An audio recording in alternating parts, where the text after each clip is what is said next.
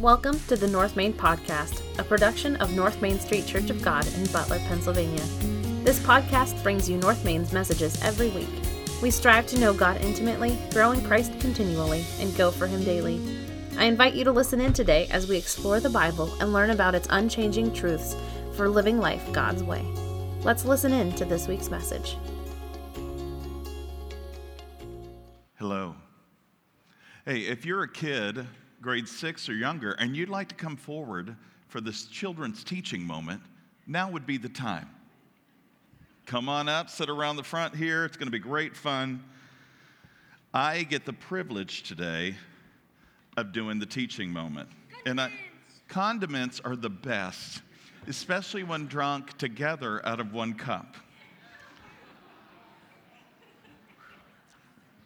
Oh, I left my phone, which has my Bible passage on the arm of there it is. Thank you. No, I don't need that, thanks. So today, as we close out a series here at North Main Street Church of God, we're going to be talking about the Holy Spirit.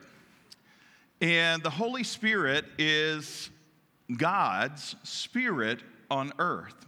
When you become a believer in Christ, before you become a believer in Christ, we're like this empty cup, okay? Well, sometimes we fill it with other junk. But when we come to Christ, we come to Him completely poured out, okay? We empty ourselves of all of the bad stuff. We say, Jesus, forgive me for all of my sins. And He takes all of the goopy, nasty stuff out, and He cleans it. But then He does something pretty amazing. He takes His Holy Spirit and He fills us up with Himself.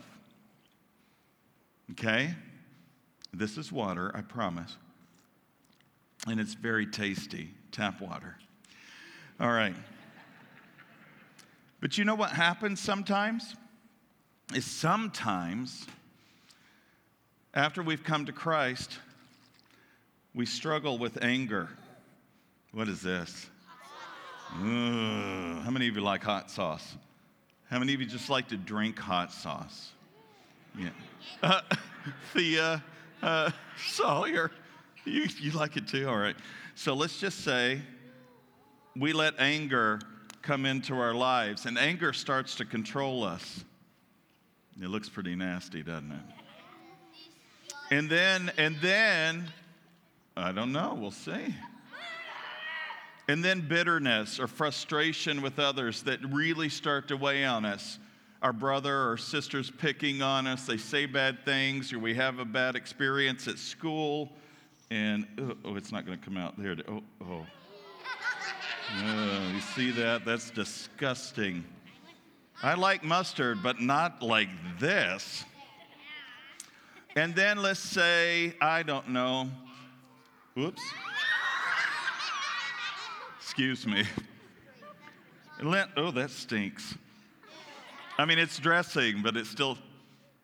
Anywho, let's just say we get really upset at our parents or at God, and we're like, you know what? Who cares? I'm going to do what I want anyway.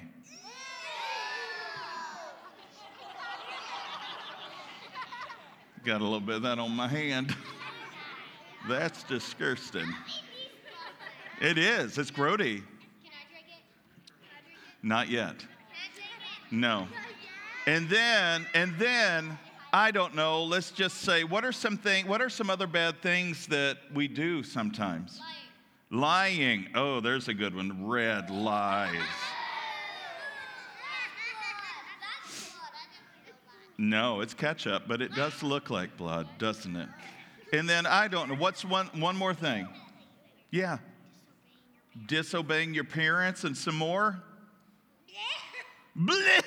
What, Sawyer? Not talking to them when they Oh, so my kids do that too. It's like, hey, how was your day? Sometimes they have earbuds in. They really don't hear me. What do you think? Huh? Hitting people. Ooh, yeah. Ooh, oh. There it is. And you should see my tray. It's disgusting. No, don't. It's really not pretty. So, okay. But then after a while, we're like, I feel all icky and mucky inside. I don't like who I am. God, I'm so sorry. I've gotten way far away from you. Will you forgive me? And guess what he does? He starts to come back into our lives in a way. No, it gets prettier. And then he continues to do some amazing works in our lives. Yeah. Oh, it smells horrible. But let me be honest with you. When God is filling you and cleaning you out, it can hurt sometimes, and it can smell bad. When God is having you deal with the problems in your life that you don't want to deal with, he will bring these things to the surface, and they can be really ugly.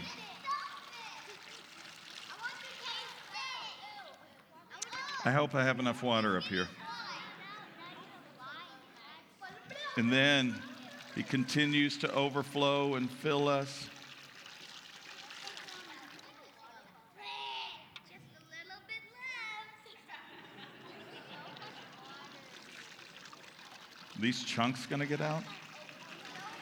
Please get out, chunks. Chunks, please get out.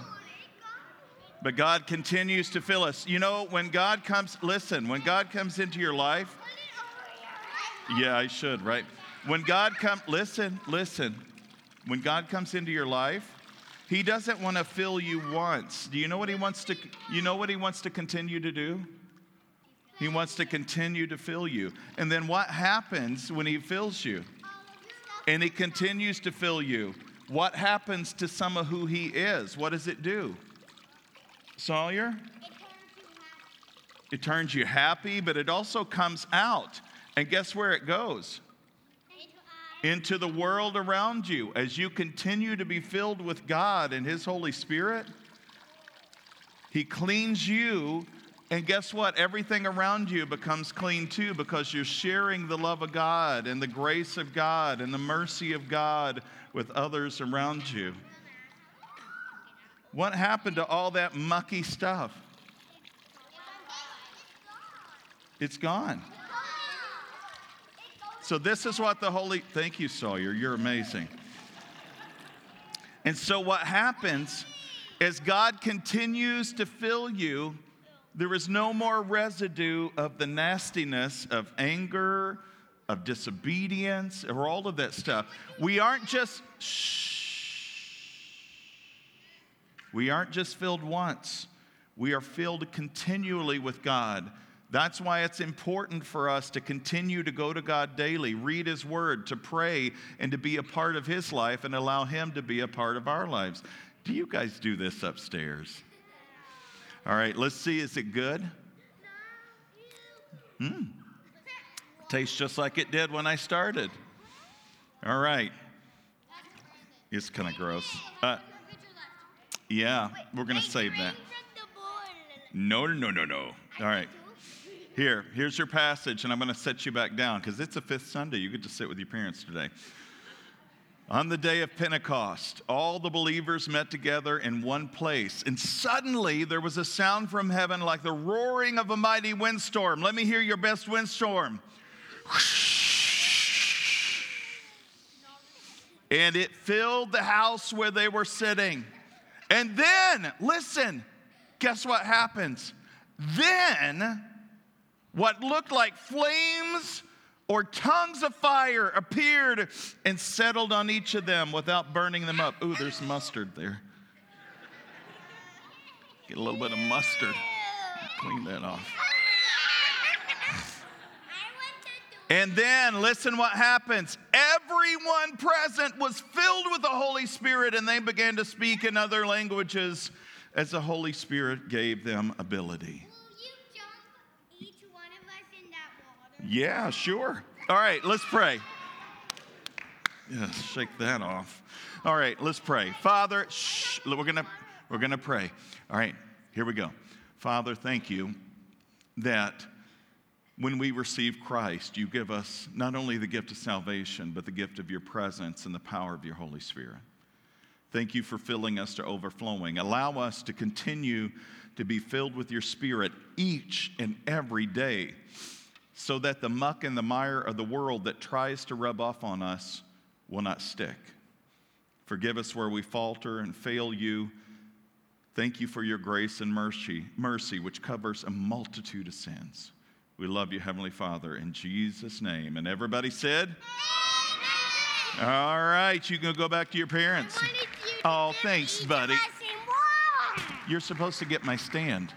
Okay. All right, you carry my stand. Actually, you carry my stool. Can you do that? Austin, you're so strong. My soul, you're so strong, so big and so mighty.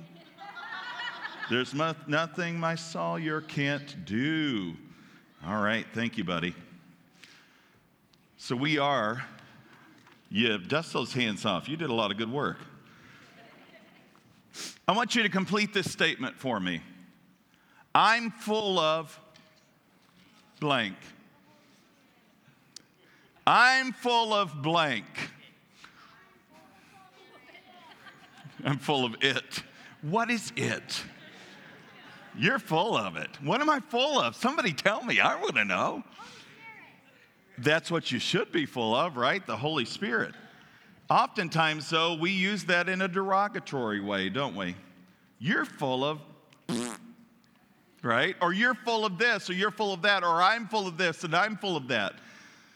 What are you full of today? That's the question I want to ask you. As we close out our series on the resurrection of Christ, as we close out our series on what this suffering servant Jesus went through for you and I, there was one final thing he told us. You remember last week, if you were with us, he ascended to heaven. But before Jesus, in his bodily form, the resurrected Christ, ascended to heaven, he told them one thing, not just the Great Commission, but he gave them another instruction. Do you remember what it was? Go back to Jerusalem and wait on the helper that I will send to you.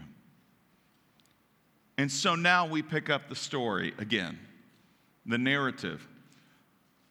10 days after his ascension was the day of Pentecost in the Jewish tradition. The Pentecost was a celebration. It was a festival in the Jewish calendar, and it came 50 days after the Passover. So now, how long has it been since Jesus was crucified and rose from the grave? 50 days. 50 days. Pentecost this year will be sometime in May. I don't have the exact date on me right now, but I want to talk about the day of Pentecost today as we talk about filled hearts. What are you full of? And yes, you're going to see Mary Lou, who does my slides, our front office assistant. She said, yeah, she's pretty awesome. Is she even in here? You're way up, like the very last row in the balcony. Do I look like an ant? And not like one of your relatives, but like an ant? A little bit. Okay. I'm going to read virtually the whole chapter. And if you know anything about Acts, it does not have small chapters. So without further ado, I want to read to you the account of that very day that God sent his Holy Spirit, as he had promised through Jesus, on the disciples as they waited in Jerusalem. Starting with verse 1 of Acts chapter 2. On the day of Pentecost, all the believers were meeting together in one place. That's biblical, you know. To meet together in one place, to not forsake the assembling of yourselves together. They were together in one place, meeting together, and suddenly there was a sound from heaven like a roaring of a mighty windstorm. It doesn't say that there was wind, it just said there was a sound of wind like a mighty windstorm. Okay? And it filled the house where they were sitting. Do you think you might be a little scared? Do you think if you were there that day, and you're meeting together with other believers that you've grown to love and care for, do you think if you heard the sound of a mighty rushing wind that you might say, I wonder what that is? Would you be scared? Would you think the world's coming to an end? What would you be thinking? Because if there's anything we know about the disciples, they don't remember God's teachings and promises through Jesus. Remember, he told them, I'm going to die, but don't worry, I'll come back again. I'm going to die, but I'll come back again. I'm going to die, but I'll come back again. And then he died, and what did they do? They got sad. They were frustrated. They were like, I guess Jesus wasn't who he said he was or claimed to be. I guess he was just some good teacher or prophet. We thought he would be the Messiah, but I guess we were wrong. And so can you imagine sitting up there in that room on the day of Pentecost as they're all meeting together, and this sound of a mighty rushing wind comes into the space? Are you thinking, could this be the coming of the Holy Spirit that we were promised? No, my guess is they were like, what's going on? And then what looked like flames or tongues of fire appeared and settled on each of them. Can you imagine? You're like, what? My hair's going to catch on. Well, I don't have hair, but it's going to catch on fire. Right? Would you be swatting at it? What would you be doing if fire came and rested on you? And everyone present was filled with the Holy Spirit.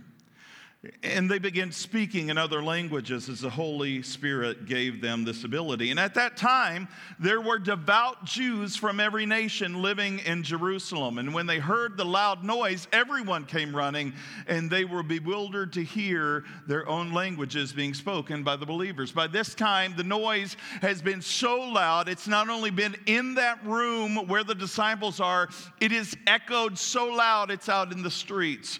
And everybody's like, what is going on? And they're coming to hear and see what's happening. And when they get there, they find disciples, these followers of Jesus, speaking in their own native tongue. And they were completely amazed. How can this be? They exclaimed. These people are all from Galilee, and yet we hear them speaking in our native languages. It would have been common for everybody to have one common language in the Greco-Roman world. Greek and Aramaic were the dominant languages, especially Greek. So it's like English. We live in an English-speaking country. That is the dominant language. If you want to function in our country, you have to have some common knowledge of English. So go all the way back to the time of Christ and the disciples. Everybody had a common language, but not everyone knew the native tongues of all the other nations around. But they all spoke in this one native tongue, or this one common tongue called Greek. And so they see these Galileans, and they know those Galileans have a different dialect or a different language, and they know they've not been formally trained in their own dialect, and they're asking the question, okay, they're not speaking in Greek, they're speaking in my language. How in the world do they know this? This is a miraculous thing. And so they all start to ponder and question this, the people that are coming to see what they have heard happening close by. They were completely amazed. How can this be? They're all from Galilee, but we hear them speaking in our native languages. Here we are, Parthians, Medes, Elamites, people from Mesopotamia, Judea, Cappadocia, Pontus, the province of Asia, Phrygia, Pamphylia, Egypt, in the areas of Libya and Cyrene, visitors from Rome, both Jews and converts to Judaism, Cretans and Arabs. And we hear these people speaking in our own languages about the wonderful things that God has done. They stood there amazed and perplexed, meaning confused. What can this mean? They asked each other. Okay, this is a significant event. They are seeing with their own eyes and hearing with their own ears something amazing happening, but they can't understand what it is, but they know it's important. So what can this mean? But others in the crowd ridiculed them, saying, they're just drunk. That's all that is. And I love Peter's response.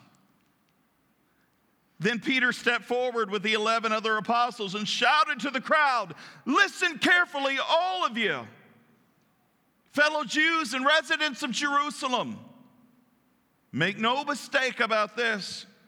These people are not drunk, as some of you are assuming. 9 o'clock in the morning is way too early for that." I'm just saying. I love that line. And the reason I love it is because he's talking to them in practical terms to say, typically you might find somebody drunk after a certain amount of time in the day, but they haven't been up long enough to drink that much. But the other side of this is that during the festivals, they would drink celebratory glasses of wine and cups of wine. But you were not allowed on these holy festivals to drink until after 10 o'clock in the day. Did you know that? So he's letting them know, we are forbidden to drink until 10 anyway. This is ridiculous that you're calling us drunk. Okay? These people are not drunk, as some of you are assuming. 9 o'clock in the morning is too early for that.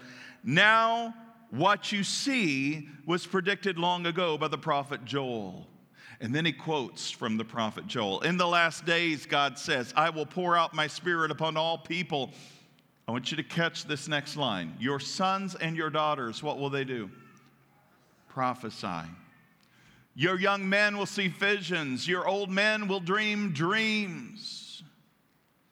In those days, I will pour out my spirit, even on my servants, men and women alike. Women remain silent in the church is not what the prophet Joel was speaking. I'm not making my message about that. I don't know why lately I've been getting pushback on that. Your women, your men, your women, servants alike will prophesy the words of God to the people. And I will cause wonders in the heavens above and signs on the earth below, blood and fire and clouds of smoke. The sun will become dark and the moon will turn blood red before that great and glorious day of the Lord arrives. But everyone who calls on the name of the Lord will be what? But Brandon, I thought I had to jump through this hoop, do that thing. And then I had to do this, and I had to go to this class and take catechism, and I had to get my first baptism, and I had to go through. What is Peter saying about salvation? Anyone who calls on the name of the Lord, Jesus, will be saved. People of Israel, listen. God publicly endorsed Jesus the Nazarene by doing powerful miracles, wonders, and signs through him, as you well know. But God knew what would happen. And his prearranged plan was carried out when Jesus was betrayed. With the help of lawless Gentiles, you nailed him to the cross and killed him. Do you catch what he's saying here? Who is guilty of the death of Christ? Not just the Jews. With the help of the Gentiles, you. Who were the Gentiles? Anybody that's not a Jew. So who is guilty of the death of Christ? Everyone. But God released him from the horrors of death and raised him back to life, for death could not keep him in its grip. Praise the Lord. King David said this about him in the Psalms. I see that the Lord, and when you see all caps like that, remember that's Yahweh, the name that God spoke to Moses at the burning bush. I am that I am. King David said this, I see that Yahweh is always with me. I will not be shaken, for he is right beside me. No wonder my heart is glad, and my tongue shouts praises. You see, my body rests in hope, for you will not leave my soul among the dead or allow your Holy One to rot in the grave. You have shown me the way of life, and you will fill me with the joy of your presence. And dear brothers, think about this. You can be sure that the patriarch David wasn't referring to himself, for he died and was buried, and his tomb is still here among us. But he was a prophet, and he knew what God had promised, that God had promised with an oath that one of David's own descendants would sit on his throne. David was looking into the future and speaking of the Messiah's resurrection. He was saying that God would not leave him among the dead or allow his body to rot in the grave. And we know that the body does start breaking down right at the moment of death. But the Jews had a belief that if you were in the grave 4 days or longer, there was no hope, that the soul would completely have departed from the presence of that physical shell of a body. So Jesus rose on the third day, proving he was who he said he was. His body wasn't even rotting in the grave quite yet. God raised Jesus from the dead, he goes on to say, and we're all witnesses of this. Now he is exalted to the place of highest honor in heaven at God's right hand, where we are told he intercedes on behalf of us. And the Father has, as he had promised, gave him the Holy Spirit to pour out on us, just as you see and hear today. For David himself never ascended to heaven, yet he said these words yet again in the Psalms. The Lord said to my Lord, sit at the place of honor at my right hand until I humble your enemies, making them a footstool under your feet. Do you catch the verbiage there? The Lord said to my Lord. Did you see that? All caps. Yahweh said to the Lord, capital L. Christ, the Messiah. The Lord said to my Lord, sit in the place of honor. So let everyone in Israel know for certain that God has made this Jesus, whom you crucified, to be both Lord and Messiah. See, it goes on to say that these words of Peter pierced the hearts of the people there, and they said to him and the other apostles, brothers, what should we do? And they said, just pay your tithe to the temple, your temple tax, and make sure you do good things. And don't badmouth other people, and, by your good works, you will be saved. Is that what he says? Brothers, what should we do? And Peter replied, each of you must repent of your sins and turn to God and be baptized in the name of Jesus Christ for forgiveness of sins.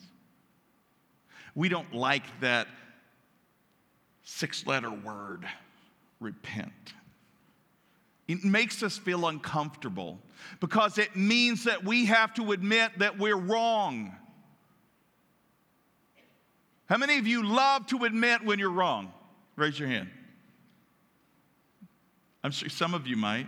Praise the Lord. Hey guys, I was wrong. Woohoo! Praise the Lord. Is that how you do that when you're wrong? You do? I don't believe it.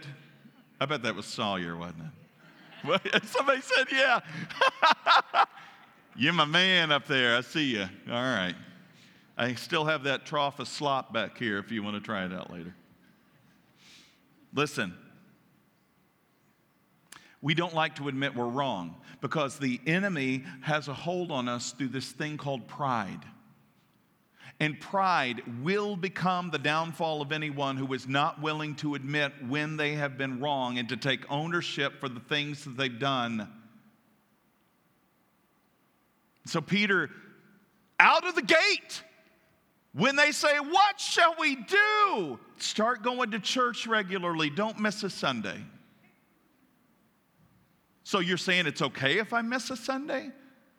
I don't think you should make a habit of it to forsake the assembling of yourselves together with the body of Christ. But if you miss a Sunday, you're not going to hell.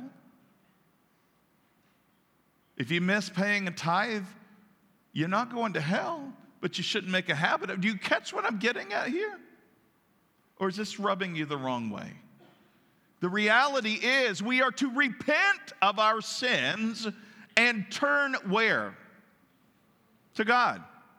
See, the problem is, I see this, and I've seen this in the church a lot, is where people will come to the altar and they will truly repent of their sins. And they'll say, "Lord, I have wronged you, and I've wronged others, and I'm so sorry. Please forgive me." But in that confession of sins, they don't fully repent, which means turning away from sin and turning to something or someone else. And so Peter says, repent of what you have done wrong. Every sin in your life, hand it over to God and then turn to God. But see, a lot of times the enemy gets us to just confess and it feels great. And then we go back to a pattern of behavior like we did before because we're like, "Hey, I'm feeling good. Praise the Lord." And you're not on your guard because you don't have your eyes fixed on Jesus. Bless you. What happens if we don't keep our eyes fixed on Christ, the author and perfecter of our faith, after we've repented of our sins? Then we go toward that which we've turned to, or which we focus on. You've heard me use this analogy before. How many of you are farmers or have been on a farm and you know how to grow? Okay, what happens if you plow a field and you're looking back? You do, right? You could try this, right? You're plowing a field, and this is like, I used to work on my uncle's farms, and then he owned a golf course, and I worked on the golf course. You know how the beautiful patterns on the grass? Do you know if you look this way, you'll see, and you can see some of the guys that do this, there's a squiggle mark because they've looked away, or they were picking their nose, whatever was happening. The reality was they were not focused on what they're supposed to be doing. So what you do is you focus on a point way across the field or the place where you're plowing or mowing, and you stay fixed on that, and guess what happens? When you get to the end of the field and you turn back, guess what you can see? A straight line. Works out really well. But if I'm plowing a field and I look back, or if I'm mowing and I look this way, my natural tendency and all the muscles and structures in my body want to go like this. See, Peter's saying, when you repent of your sins, you then need to make sure you're turning to God. And you stay turned in that direction, following Him, and never turning back. And be baptized in the name of Jesus Christ for the forgiveness of sins. Then you will receive the gift of the Holy Spirit. This promise is to you. I love this part. It's not only to you, but it's to your children and to those far away, all who have been called by the Lord our God. Then Peter continued preaching for a long time, not 15 or 20 minutes. I'm just saying, it's one of the things. Gosh, she went really long today, and I didn't beat the lunch crowd out today. You know what? I get it. If I were sitting in your position, you'd be like, if you had to listen to you. And I do. I listen to myself a minimum once a month to make sure that I'm doing the best I can. Okay? So I do force myself to listen to myself at least once a month. But anyway, he says, he went on preaching for a long time, strongly urging all of his listeners, save yourselves from this crooked generation. Those who believed what Peter said were baptized and added to the church that day. How many? When have we seen that? Have you ever seen that in your lifetime? With your physical eyes, not just on TV or somewhere else. See, that's my burden today. My burden is that the very same message that the apostles were given and that they preached that was so powerful seems to lack the power it used to. And the reason I believe that that's the case is because it lacks the Holy Spirit. We don't like to talk about the Holy Spirit because then you get into weird stuff like speaking in tongues and all of these weird things that the Pentecostals do. But the reality is, the Holy Spirit cannot be nailed down into one certain pattern of behavior, but I promise you, when God pours out His Spirit upon flesh, miracles happen. Things occur that don't often fit within our paradigm or within the boxes we've constructed for them to fit into. And I think that's why we get afraid and why we veer away from this topic of the Holy Spirit.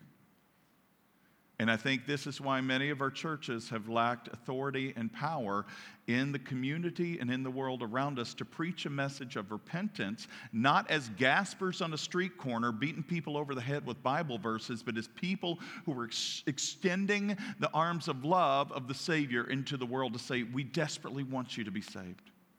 You need to hear the good news of the message of the gospel. And in order to hear it for what it's worth, in order to receive it, you have to say, I am a sinner and I am in need of a Savior.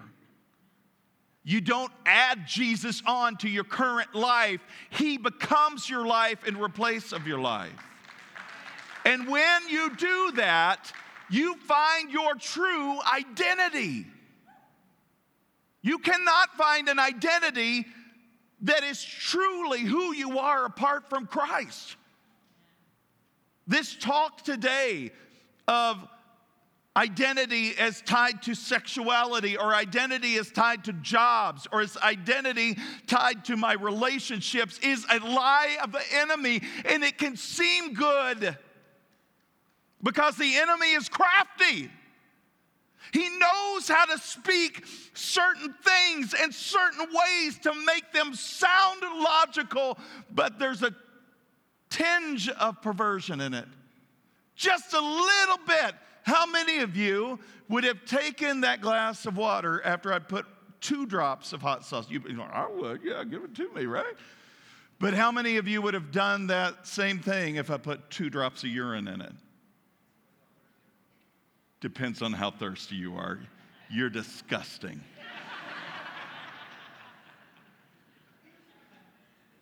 Let's be honest. The enemy can take something that's pure and just put a little drop of untruth in it and make it impure and untrue. We've always told our kids, half-truth is not truth at all. Or, let's just say, you're telling us the truth, but you're leaving out parts of it. So I'm not actually telling you, it's still a falsehood, it's a lie. Because you're leading to deception. See, the enemy is a great deceiver who seeks to steal, kill, and destroy. And if he can get you tripped up on a technicality, then he's got you. I didn't really do anything bad when I did this. I didn't really do the wrong thing. I mean, I did it for their own good or for my own good. We justify this kind of stuff. But Peter's not saying that. He's not saying, add Jesus to your life. He's saying, Jesus must be your life. The reason our church, I got to go back to this again. The reason our churches lack authority and power and lack the ability to see thousands saved is because the Holy Spirit has left the building. But I'm comfortable, Brandon, and I know if I receive the Holy Spirit and get rid of all of my boxes that I've tried to put him in, then it's going to be uncomfortable. Yeah. It will be. Been there. I'd still be in Kentucky today if I didn't say, God, whatever you want. And I would have missed out on the adventure of a lifetime. I've met people along life's way. I've experienced mean and hateful and vindictive people, but I've experienced the saints of God. And I've seen how God has moved and worked. And Sarah Lee and I and our family can tell you, wherever we've been, it's not been easy, but it has been good. Because God has been with us in the journey. When you turn toward God, He may take you places that just make you feel, ugh. But when you get there and you're able to look back on the journey, it's like, wow. I get it. But it comes with full surrender. A complete, God, I am not my own anymore. It's not about me. It's all about you and whatever you want. I'll go there with you. I'll do for you. I'll be for you because you are my all in all. Now the points. I'm just kidding. Actually, no, I'm not. Here's the key point. The Holy Spirit is the presence of God in the believer and the church, empowering them to give witness to the good news of Jesus Christ. And here are the quick points I want to tell you. The Holy Spirit is represented by wind and fire. Did you know this image of wind and fire is all through the Bible? Do you know the word in Hebrew for wind is also the word in Hebrew for breath? Did you know that? It's called ruach. You got to have that little at the end, like you're hawking something up. Try it. Ruach. Perfect. And sorry for the people sitting in front of you who you spit on, or your TV screen if you're watching from home. Ruach. How did God create Adam? How He formed him out of the dust of and dirt of the ground, and then He did what? Into his nostrils. See, there's something about wind is associated with God that brings life. It brings new life. On the day of Pentecost, the sound like a mighty rushing wind entered the space where they were, and it brought the Holy Spirit. It is life-giving. And the fire? How many times do you see God represented as fire? The pillar of fire by day and the pillar of cloud, or pillar of fire by night, the pillar of cloud by day. It's how the Israelites were led through the wilderness. How did God come to Moses? Through the burning bush. How did God consume the offering that Elijah placed on the altar in front of the prophets of Baal? With the fire from heaven. And so now you have life and the holy presence of God there with them in that place. The Holy Spirit in the believer and the church is also the sign of Christ's present power and glory. Do you know the Holy Spirit presented Himself to the disciples in order to speak with power and authority the gospel, the good news of Jesus Christ? That we are all guilty and in need of a Savior? What should we do? Repent, turn to God, and be baptized. Do you know what's interesting about all of this? Do you remember they said, how is it that we hear them speaking in our own native tongues? Why aren't they speaking in Greek or Aramaic or something that we all generally know? Why are they speaking in our... Do you know there's some symbolism to all of that? If we go all the way back to Genesis chapter 11, what happens? You remember that passage? All the people on the face of the earth had a common language. This is after the flood. They've begun to repopulate the earth. They've now become a sizable group of people. And they're all gathered together. And what are they doing? They're building a tower. And they're like, yay, us. Look at how good we are. We've mastered the mud brick. Seriously, that's kind of how it went. And they start building these towers. Now, it's reaching up to the heavens or the skies. The reality is they're building these towers to show how great and mighty they are. But we don't do that today. We don't build anything in memoriam of us. It's all in memoriam to God. Oh, we might add that a little bit in. I sing about sex and drugs and alcohol. Praise God, I got this award. Thank you, Jesus. I'm sorry. I don't ever watch those award shows anymore. Maybe they don't do that. But do you get what I'm getting at? And so God, with his heavenly host, says, look what they're doing.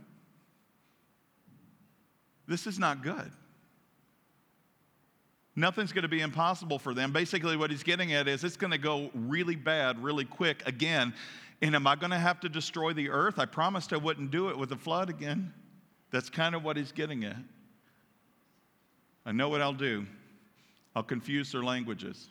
And so all the builders on the project and all the people groups that were there in their different clans of people and family groups, they all spoke in these different utterings that nobody else could understand except the groups they were in. And so the building on these structures ceased immediately. And because they couldn't understand each other, they kind of dispersed and went their separate ways. Do you see in Acts 2 at the coming of the Holy Spirit what's happening in a reversal of a confusion of languages? See, the reality is two things. This message is for all people in all places of all tongues anywhere on the face of the earth. It's not just for the Jew, it's for the Gentile, for the barbarian, for whomever else. This message goes to God is concerned for their salvation and desires for them to know him. Okay? Secondly, it's a reversal of the confusion of languages on the right focus and not on the wrong focus. It's not focused on me and us, it's focused on him. And that's what's the difference. And lastly, salvation, forgiveness, and the Holy Spirit come with repentance and turning to God. In Mere Christianity, C.S. Lewis writes, Christianity tells people to repent and promises forgiveness. It therefore has nothing to say to people who do not know they have done anything to repent of and who do not feel that they need any forgiveness. Have you ever met anybody like that? What do I need to ask forgiveness for? What have I ever done wrong? It's after you have realized that there is a real moral law and a real power behind that law that you have broken, that the law, broken that law and have put yourself wrong with that power. It's after this and not a moment sooner that Christianity begins to talk. See, it's not until you come to the place where you realize there is truly right and wrong, and I have done wrong at least sometime in my life. And I can't fix what I've done wrong. That's when faith and Christianity begins to speak into the life of a person. But it cannot speak into the life of a person who refuses to hear that. Well, I've not done anything wrong. What do I need forgiveness for? The power being offered here is not that of Peter's homiletical ability to work the crowd up into an emotional frenzy or in the crowd's sincere inner determination to get themselves right with God. The story of the Pentecost where Peter preaches is that there is to be no doubt in the power of God through the Holy Spirit. Because it's not about Peter and how good or eloquent he can speak. It's about the power of the Holy Spirit. the word which convicts the crowd, the external word that comes from without. True, the crowd responds, asking, what should we do? But their action is a response, not the initiative. You catch that? It's my guess that up till that time, they were going about their routines. They were there getting ready to celebrate the festival of Pentecost. And yeah, Jesus, they might have some knowledge of this guy that was crucified. Yeah. But now that message and that guy that was crucified that they maybe had heard about because it had been all over the front pages of the so-called Jerusalem papers was now squarely in the front of their faces. Oh my goodness, we just did that.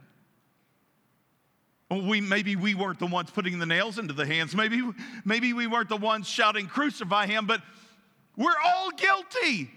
It makes sense. And it's the power of the Holy Spirit that can reveal that to the individual. It's not your initiative, it's His towards you. Your initiative comes in your willingness to respond, and that's what He's saying here.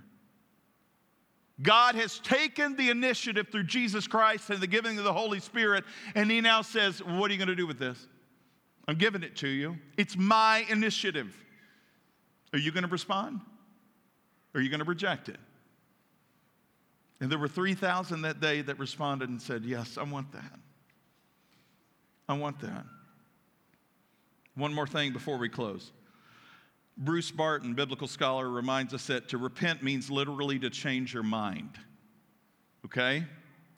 About who God is. He is the Lord. He is the judge. He is Savior of all the earth. And it's also to change your mind about where to find life. It involves changing course. We stop running away from God and running to Christ, depending only on Him for forgiveness, mercy, guidance, and purpose. It's repentance. It's in repentance that we recognize that we cannot save ourselves. Only God can save us. And here's the other point. Baptism is a crucial step of obedience that identifies us with Christ and the community of believers. This is why we still do baptism today. Is baptism what saves you? No, but it is a public profession of faith in Christ. It associates us with who He is and what He's done for us, and it is symbolic of our dying to selves and rising to new life in Christ Jesus, all by the power of God. And so it's important as a testimony of our faith, a public profession, if you will, of that faith, that we are not ashamed of our Savior. As our worship team comes forward to close us out today, I want to ask you again this question. What are you filled with? What are you full of? Are you full of anger? Are you full of bitterness, resentment? Are you full of depression? Anxiety? Are you full of yourself? Are you full of other people in your life? That you filled the spaces within you that are reserved for God and His Holy Spirit with other people or other things? What are you full of today? It's been asked that if you were arrested for being Christian, would there be enough evidence to convict you? And I have to ask myself that question. It's easy to say that standing up here, but when I'm interfacing with the public, is there anything distinctive about me? And no, I don't need to be running around preaching and teaching and doing all that in the public spaces, but is there enough evidence about the way I live my life that it seems that there's something peculiar enough about me that it's different than the rest of the world? Is there enough evidence to convict me for being a Christian if Christianity became illegal? God cannot fill what is not emptied. Have you become completely emptied of yourself so that you can be filled with the Holy Spirit today? And it's as simple as saying, forgive me. I'm a sinner, God, and you know that. I don't have to tell you something you don't know, but for me to confess it is important. And God, I confess I can't even think of all the things I've done wrong. I'm sure there are things that I've done wrong that I've forgotten about, but God, you know them. And I'm just asking, please forgive me. Everything in my life that is not measured up to your good and perfect standard, please forgive me.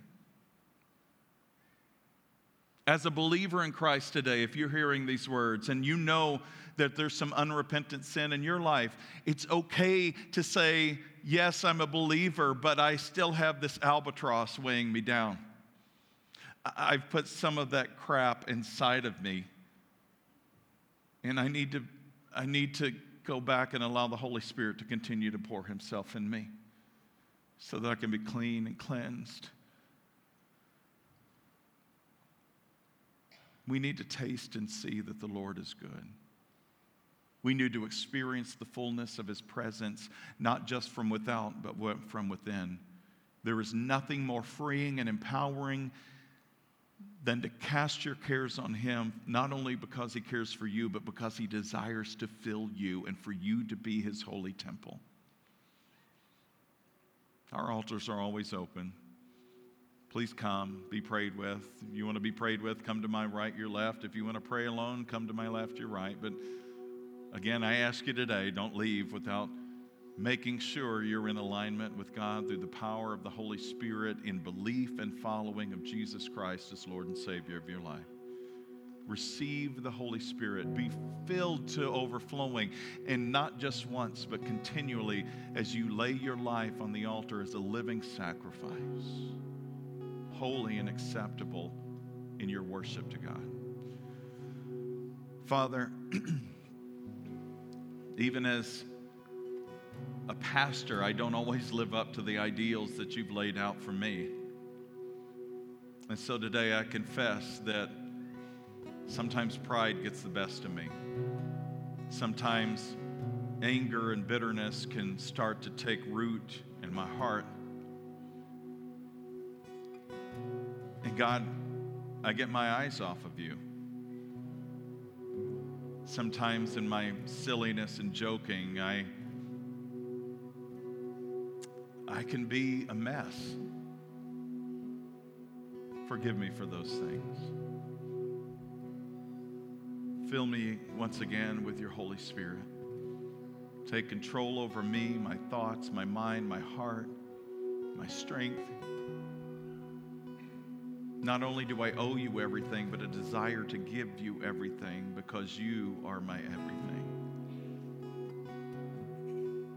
I pray this body of Christ today would hear the words of Peter. Repent, turn to God, and be baptized in the name of Jesus. Lord, there's nothing more important than our soul. Remind us of that today as we lay it all on the altar in your Son's precious and holy name. Amen. Thanks for joining us this week. Check back next week as we dig deeper and go further in our understanding of God's Word. Make sure to visit us on our website, www.northmaincog.org, where you can learn more about us. If you found value in today's message, we'd appreciate a rating on iTunes, or if you'd simply tell a friend about the show, that would be helpful too. Donating to the ongoing ministry of North Main is easy. Just go to our website and click on the Give tab at the top of the screen. Thanks for listening. We look forward to you joining us again next week.